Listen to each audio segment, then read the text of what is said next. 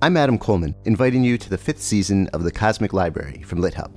This season, we go on our tiniest reading adventure yet, into short stories in the U.S. But this too turns out to be almost all-encompassing. I think short stories are essentially brief encounters with felt life. That's Oxford literary scholar Andrew Kahn, who gives us a deep history of the short story. And we hear from The New Yorker's Deborah Treisman, who explains her work as an editor of short fiction. You know, if you are melding with another person, you don't turn that person into you, but you get to know the ins and outs of that person. So, and it's sort of like that. I always feel involved with the stories. We bounce around between the history and current life of short stories with the novelist Justin Taylor. The nice thing about it going out of fashion is that it really frees you up to relate to it in a different way. This being the Cosmic Library, we make sure to go way beyond U.S. short stories, too. Here's the Washington Post critic, Becca Rothfeld. A lot of Kafka short stories, I think, gesture at or describe sort of nightmarish geographies or architectures. And the actor Max Gordon Moore reminds us just how wild short stories can be, with a reading in its entirety of Wakefield, the intensely strange, classic Nathaniel Hawthorne story. He had contrived, or rather he had happened to dissever himself from the world, to vanish. Get ready for all that and more in a season about short stories, small windows into vast universes. It's season 5 of The Cosmic Library, available soon wherever you go for podcasts.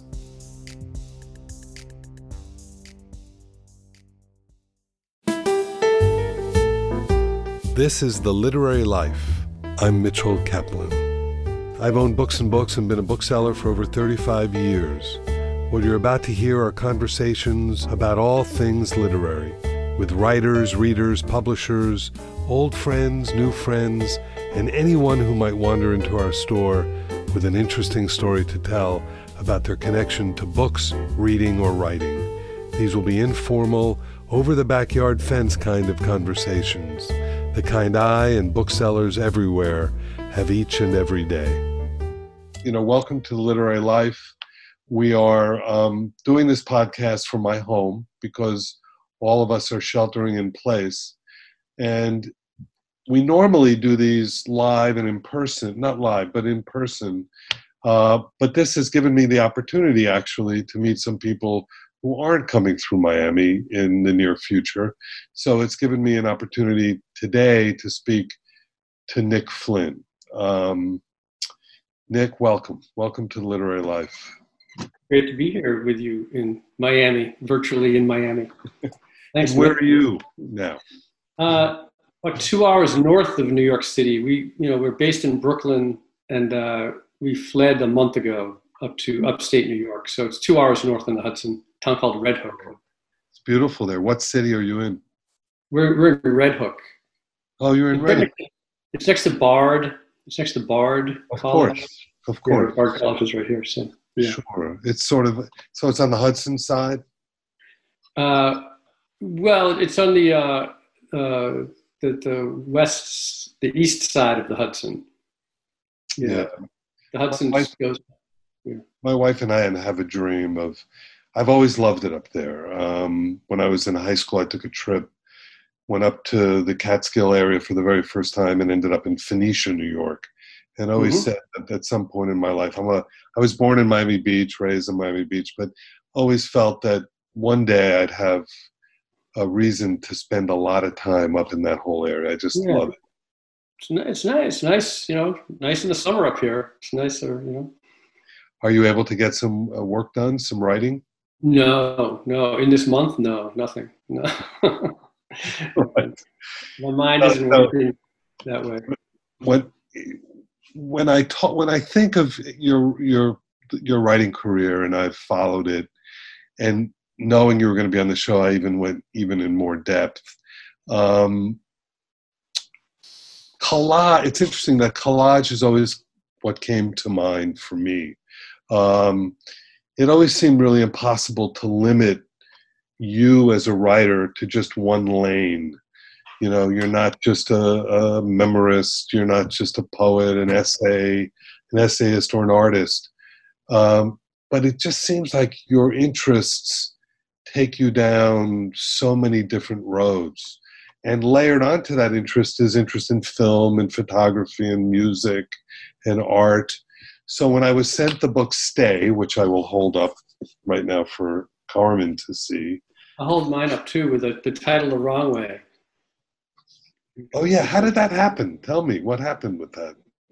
It was I had to work with the publisher connected me with a design team, a design studio that I went to for like 6 months to work in the book, to do layout of every page. And they came up with it. They came up with this idea to make the title upside down. And I was just like, and I sort of, at that point, I ended up trusting them because they seemed to have good design instincts. So yeah, some people call it Yats. But is yours right side up, or you just were holding it upside down? Well, the title's right side up, but then my name is upside down. So that's right. Oh, I see. Right. Yeah. You don't want to do that. Yeah. But you know, what was so interesting in reading the book and reading, I think it's on one of the pages in which you talk about, almost in essence, the genesis of the book. It's basically collage. It's basically all these different aspects of your life put together in a way that gives me an idea. It made me really understand you as a whole. I shouldn't say understand, because I don't understand. I wouldn't pretend to understand you, but it gives me a real sense of who you are in a really beautiful way. So tell me about how this book came to be. Well, I've done, the book contains, I think by the genesis of it was, for me, was the collaborations I do with other artists. And from every book I've written, there's been some element of working with another artist at a point in the making of the book. Maybe just on one poem, maybe with a composer. I've worked with a composer for now 12 years, and every book I've done, there's been something I've run through him, and we've filtered it through musically. Some Who is the composer? Talk about the composer a little. His name's Guy Barash. He showed up in America like in 12 years ago, and he sought me out. He found me because I had a poem in a book of political poems about the Iraq War, I guess. It was sort of these anti poems or something. Called State of the Union, and he found one of my poems, and he just contacted me and asked if he could turn that poem into a song. And he had already done it. And I said, well, yeah, sure. He goes, well, good, I've done it. And he gave me the song. And we've become fast friends. I just spoke to him, an hour ago. We're over this course of this time, we've become very, very close. And it's just like, I just think every poet should have a composer, and every composer should have a poet, and every filmmaker should have a poet, and every dancer should have a poet, every poet should have a dancer. I just think we should all, you should have one that's your main person, to do stuff with. And then you can put it all together at some point, like in this book. You can put them all together in one place, So how does the poetry, and how do you work with the composer? Do you put out collaborations that are recorded collaborations of your poetry and his music? Sure. Yeah. We I think he released a CD, but it's all of our collaborations a couple of years ago, called Facts About Water, which you can find on YouTube or on Spotify. And this last poetry book I did just before this one, which is called I Will Destroy You. Every poem in this book, every poem in the book was revised and filtered through a band that I have, and Guy is part of the band. Guy is he's the sort of the Eno type. He does electronics. Right.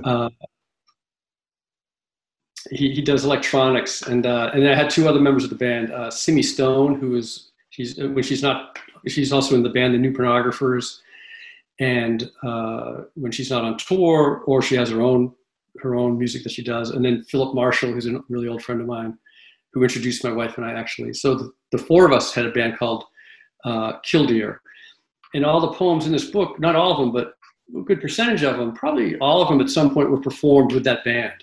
And that was part of the revision process. We would perform them, and that would sort of determine. So there's this musical underbeat to all the poems, which you might not notice just reading it, but if it wasn't there, I think it would be noticeable. So. Yeah, no, and I've heard a lot of the music, and it's marvelous music.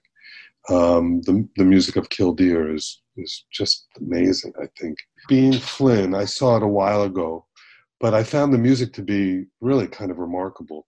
Was some of that music yours as well? In the movie? That was all, was it Badly Drawn Boy? Badly Drawn.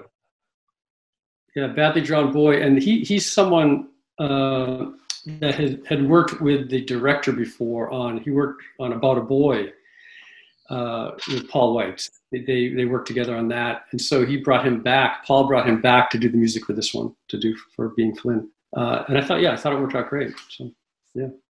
I've read a lot of your, a lot of the essays and memoirs about your early life, which was tough, which you had a very, tough growing up and a tough life, and to a large extent. What do you think, and where did this kind of collage notion of being interested in so many different things come from? I mean, there's so many writers that I've talked to who, from the time they were young, they knew they were going to be a novelist, or they knew they were going to be a poet, or they only write YA children's books. Your interests are so broad. How did that personality develop? How did that worldview develop in some way? One thing my childhood was, tough in some ways, and also it was very, privileged in many ways also. I grew up in Massachusetts, in a town on the coast, a very beautiful town. It was a single mother, so there was some certainly financial struggle. And there was things that happened, but I don't think it's outside the realm. It's not an exceptionally deprived childhood compared to what's happening right now with 20 million people out of work and food banks with 10,000 cars lined up. It just breaks my heart. I mean, it's just terrible what's happening right now. That said, I don't know what, we didn't have much in the way of art when I was growing up. It wasn't like an arty house. It was a real working class house. We had a couple books around, some music. My mother got remarried when I was 12 to this Vietnam vet who was kind of a great guy, kind of a maniac. But he brought really good music into our house. It was 1972, and he brought this amazing music into our house that we had just never seen before. And that helped. My mother was also young, so she was into somewhat into the culture. Like the 60s, it didn't feel like if you see a movie about Woodstock or something, our house didn't feel like that. It was really working class and really just but there was the music would filter in. And so music was a big part of my life, all through my 20s. I never could play it, or I never was in a band, but I just lived at clubs and went to shows and did that. That was my entertainment. And then but I also met some artists. When I was in my 20s, I met my first artist. I remember an early friend was a poet. And I just an early girlfriend, and I just knew that I just had never met someone who could say they were an artist. It never occurred to me you could just say you were an artist and just do it. She had come from a comfortable background, so maybe she felt okay to do that. You couldn't do that from the background I'm from. You wouldn't say you're an artist. But I was really drawn to that, and I really did enjoy language. And then as it went on, for a job, I had to get a job in college, a work-study job, and I ended up, I think, very smartly getting a job at the photo lab. So that sort of introduced me to photography, rather than just doing something that was boring. I just thought I'd do something that would be interesting. So I got a job at the photo lab. Is this in Boston? Did you go to school in Boston? At UMass Amherst. Yeah, right. So Massachusetts, the state school. So I got to get interested in photography that way, listening to music, and then moved to New York, and just the people I was with, I got to meet people who were really working artists. And and date them. I had a girlfriend who was a dancer, and I was in the dance world for a couple of years, and became very good friends with the filmmakers along the way, and it was just the friends, like whoever, like I was sort of almost all the collaborations that I do are all from friends. It's just people that I like, that I hang out with, and then we just decided at some point to do something together. So this was a world that you were just naturally drawn to that world. It was a world that you felt very comfortable in. Yeah, maybe because of limitations too. Like I wasn't drawn to the business world at all. I wasn't. Right. I had no facility in the business world, or I didn't have the stomach for it. I wasn't drawn to the sciences, especially. I like science. I really admire scientists. I love talking with scientists and reading science things, but I'm just not. My mind isn't mathematical in that way. It's just almost process of, hey, this is what I could do, and these are the people that I could do it with. So I think that's why I'm so drawn to your work, because I think I made a very similar decision when I stepped out to start a bookshop. I knew I didn't have probably the artistic skill. I know I don't have the artistic skills that you had, but I wanted to be in that world, in that sort of that milieu, the world of people creating and that sort of thing. And for me, producing, getting people into the bookshop, producing events, it has that same kind, it assuages that same kind of creative urge in a sense. Yeah, so that's part of it. Yeah, that's part of it. Yeah, and I think you're absolutely right. I always like to say it's I'm just the product of being an English major in the early 70s when I didn't know what the hell to do after that. Today, I was supposed to start an immersive performance, which is mentioned in the book in Stay, on a version of William Blake that I've been working on for 6 or 7 years, called The Nine Dreams. It was going to be in these abandoned silos in Houston. Guy Barash and another musician who goes by the name Noveller did the music for it. So we have the music all done. We have a director. We had like a chorus of people singing, and Lily, my wife, was going to be a hologram in it. I mean, it was all this like huge production. Like it had funding, and that was going to start tomorrow. That was going to we were finishing our tech today, and then starting the presentation tomorrow. And that was a loss. That was a loss. But to me, it felt very political. The Blake felt like wildly political. What's that?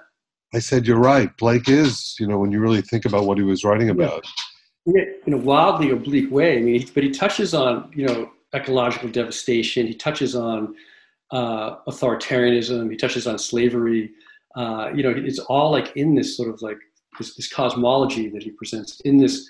It's a Blake that people don't read that much. It's his unfinished epic apocalyptic masterpiece called Vala. It's like 9 volumes, thousands of lines of poetry in each volume. He's worked on it for 10 years and then abandoned it. And very, very few people have read it. Like it's not like a book people read, but I've distilled it down to this, like each book down to like 2 or 3 pages. And it goes to this whole performance. It's like hour-long performance. But and so it'll be filmed, and then where it's going to be a live immersive performance. So we have to figure out what to do now. People were going to be like in these silos, in these abandoned rice silos in Houston, like going through them. So we have to figure it out. What we do now. Oh well, we'll have to keep. I'll have to make it a trip when. I'll probably drive there since I won't be flying for a while. But I hope it comes back. Like you say, some things won't come back. So it might not happen. I mean, it's possible it won't happen. Well, then then you'll document it. It'll exist in a book of some sort.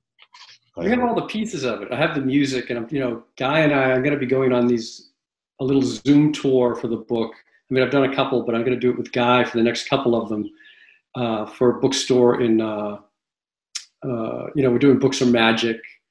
We're doing the Word Play, which is out in Minnesota, a book festival in Minnesota. Right. We're doing there's a couple other ones we're doing. So, and he and I are, that's what we're talking about, how to like present a little bit of the Blake, like with the music. I just want to have the music be heard while I read some Blake. You know, it won't be the same thing, but we'll get a taste of it though. So. No, I love that idea. That's terrific. Yeah. Have to figure a way to get you down to Miami as well, or do it Zoom, or maybe when all this ends a little bit, we'll get you down and do something. I love Miami. You know, I love Miami. Have you spent time in Miami? Have you? Yeah, I've been there a lot. Yeah. Many Nice. times. Yeah. I know you're teaching for part of the time in Houston, right? Yeah, I teach in Houston. I'm teaching there right now. I'll be teaching there this afternoon via Zoom. You know. And you're doing it by Zoom. Is it Rice or the University of Houston? Which University of Houston? Yeah. University of Houston. There. That's great. So, to go back a little bit, I remember as a bookseller when Another Bullshit Night in Suck City came out. It was one of the most talked about books that we had in Galley at the time that it came out. I believe it was published by Norton, right? The Norton. Mm-hmm.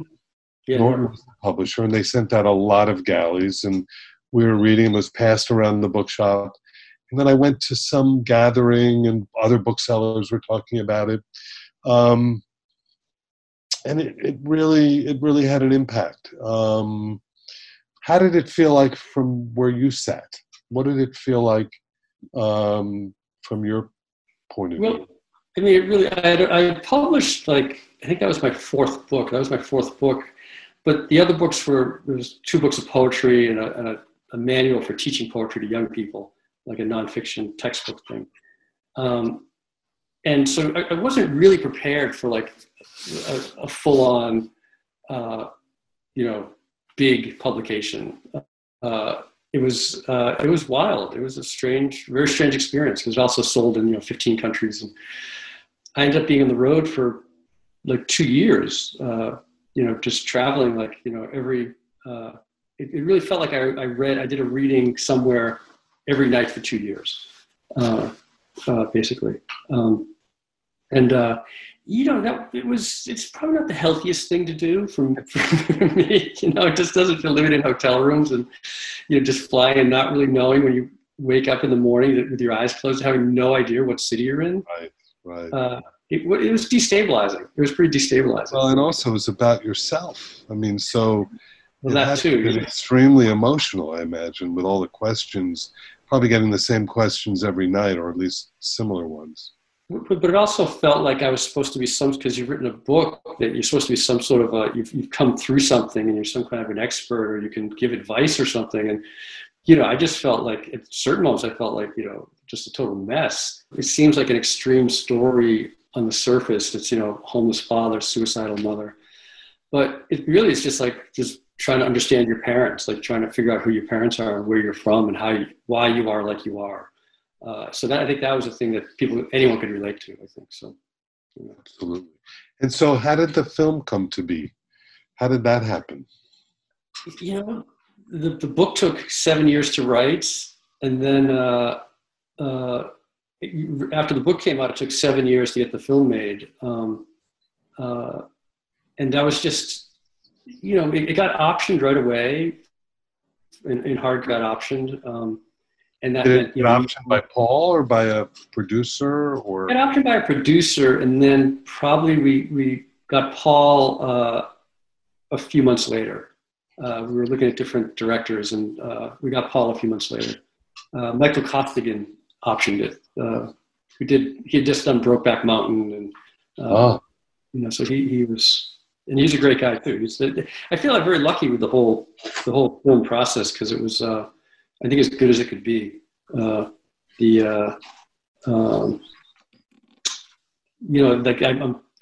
all the people I worked with are great. So I feel very, very lucky. Well, it's an amazing film, and anyone who's not seen it should really see it. It's got Robert De Niro, Paul Dano, Julianne Moore. Your wife Lily is in it.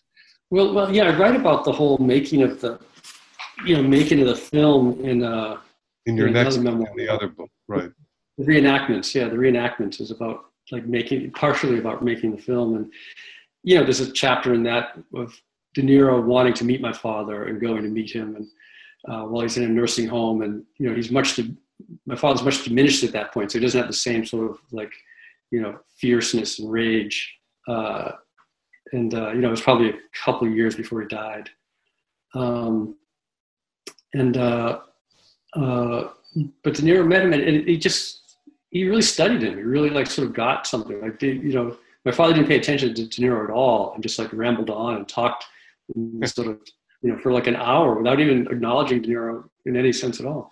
And then, so De Niro just sort of took that. Then I wrote. De Niro asked me, because there weren't these long monologues with my father. It was very short. The script had De Niro just giving sort of back and forth dialogue. And De Niro asked if I could produce like these 1 or 2 page monologues that was in my father's style. So I did that. I went home and wrote these monologues that are in the film. So they were great. They were really great.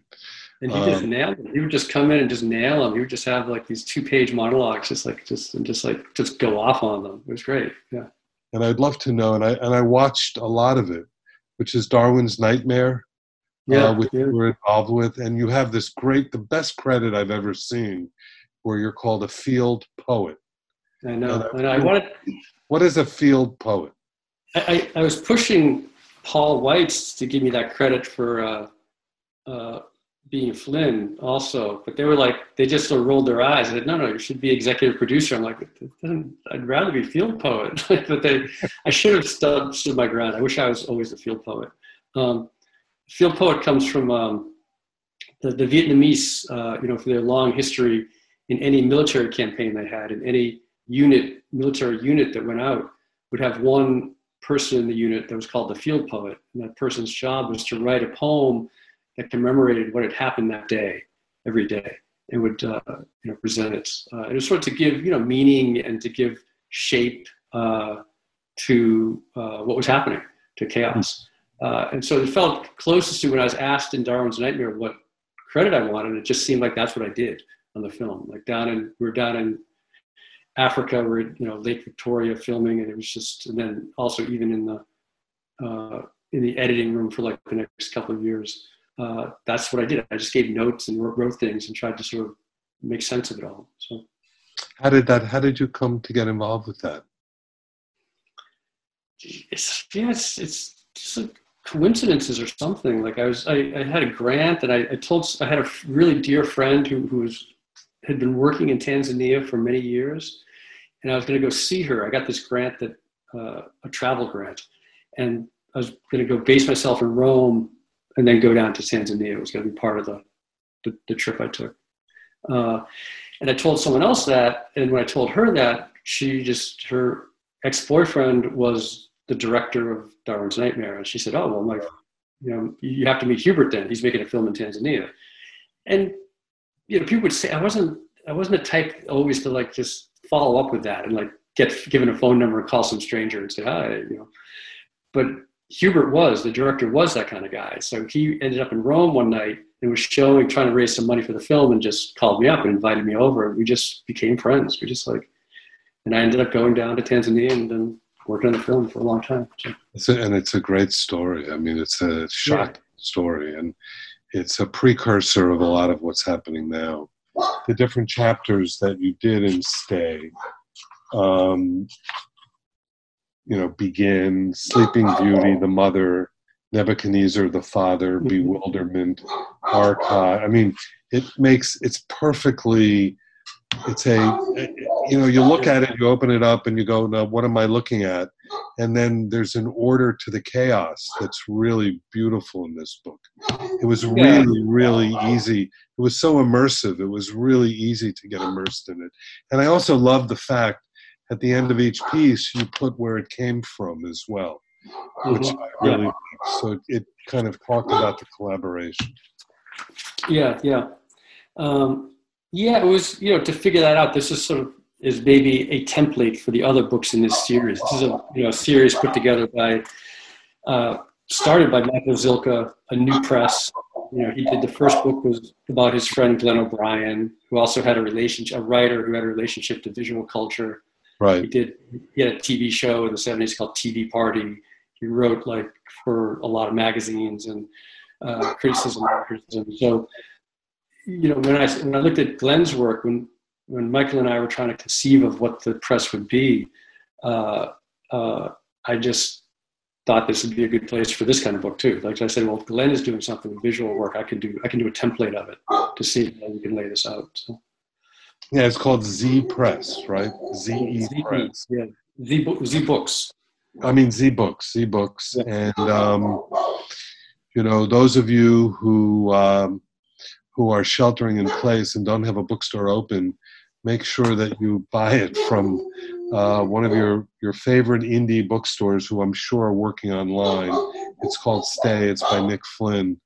And you can get it through bookshop.org as well. Being sheltered in place, I've been able, I've spent a lot of my time kind of doing deep dives into different people for some reason. And, someone that I've always loved his work, and he just happened to die during this period, was John Prine. I don't know you feel about him. Love John Prine, yeah. But, in reading your Stay, maybe it's because these were two things that I just got very immersed in. But I think you both come from very different points of view. Maybe not points of view, but your art is very different. But both of you, what I appreciate so much is a sense of humanity that's so easily expressed in both of your works. It's not forced. It comes so naturally. And there's also a kind of authenticity to both of you. But even more than that, and now talking to you like this, there's a kind of likability which I think is so engaging in both of your works. And when you read about what people are saying about John Prine, it's exactly the way he was. His work there was no back door to John Prine, or backstage. It was who he was. And I get the sense that's the same with you as well. You're so out there and your work is so genuine. But would you be able to read a couple of poems since it's National Poetry Month? Sure, yeah. I thought of a couple when you'd asked me ahead of time. There's one in Stay that I thought I'd read, but this is a poem from that book, the B book that I talked about the Blind Hubert, my second book of poetry. It's called Hive. And one of the conceits of the book is that it's a series of persona poems where everything speaks. It's sort of like a transcendental type thing where everything in the world speaks. So the bees are speaking, and the hive is speaking, and the beekeepers are speaking. What would you do inside me? You would be utterly lost. Labyrinthine comb, each corridor identical, a funhouse there, a bridge, worker, knit to worker, a span you can't cross. On the other side, the queen, a fortune of honey. Once we filled an entire house with it, built the comb between floorboard and joist, slowly at first. The constant buzz kept the owners awake, then louder, until honey began to seep from the walls, swell the door frames. Our gift. They had to burn the house down to rid us. Oh, so wonderful. Yeah, it's a creepy page. It's strange. When you juxtapose, when you get to juxtapose these images against the poem, like those two never went together. But in the laying out of the book, I just realized it just makes it a whole nother thing in between those two. It creates this whole other energy in between them. Perfect. Should I read another one? Yes, I'd love you to. I'll start this up. This is Novella and Guy Barash performing the sixth dream of Blake's Vala.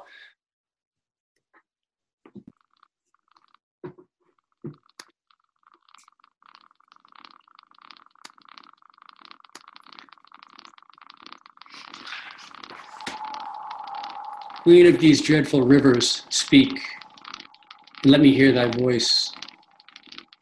O horrible, O dreadful state, those whom I loved best, on whom I poured the beauties of my life. Now I'll pour my fury on them. And I will reverse the precious benediction. For their colors of loveliness, I will give blackness. For jewels, hoary frost. For ornament, deformity. For crowns, wreathed serpents. That they may curse and worship the obscure demon of destruction. That they may worship terrors and obey the violent. Go forth, sons of my curse. Go forth, daughters of my abhorrence. The body of man is given to me. I seek in vain to destroy it. As a tree knows not what is outside of its leaves and bark, and yet it drinks the summer joy and fears the winter sorrow. His voice to them was but an inarticulate thunder, for their ears were heavy and dull, and their eyes and nostrils closed up. He could not take their fetters off, for they grew from the soul, nor could he quench the fires, for they flamed out from the heart, nor could he calm the elements, because he himself was subject. So he threw his flight in terror, in pain, and in repentant tears. Swift, swift, from chaos to chaos, from void to void, a road immense, nor down nor up remain. If he turned and looked back from whence he came, goes upward all. Oh, that's wonderful. I hope you have a chance to finish it and show it in the silos near Houston. But it's beautifully done. Thank you. Yeah, that's the first time we've done. That's the first performance of the apocalyptic Blake with the music, with the proper music. So. We have a premiere, Carmen. How do you like that? This is a premiere, yeah. World premiere. Nick, it's been really a pleasure. It's great to meet you this way. And, I have to tell you, Nick, this has been really a highlight of me, of my podcasting. And I really enjoyed having you on here today. It's so great. We're coming to the end, I guess, huh? So this will... Yeah, well, we can still talk. But Stay is the name of the book.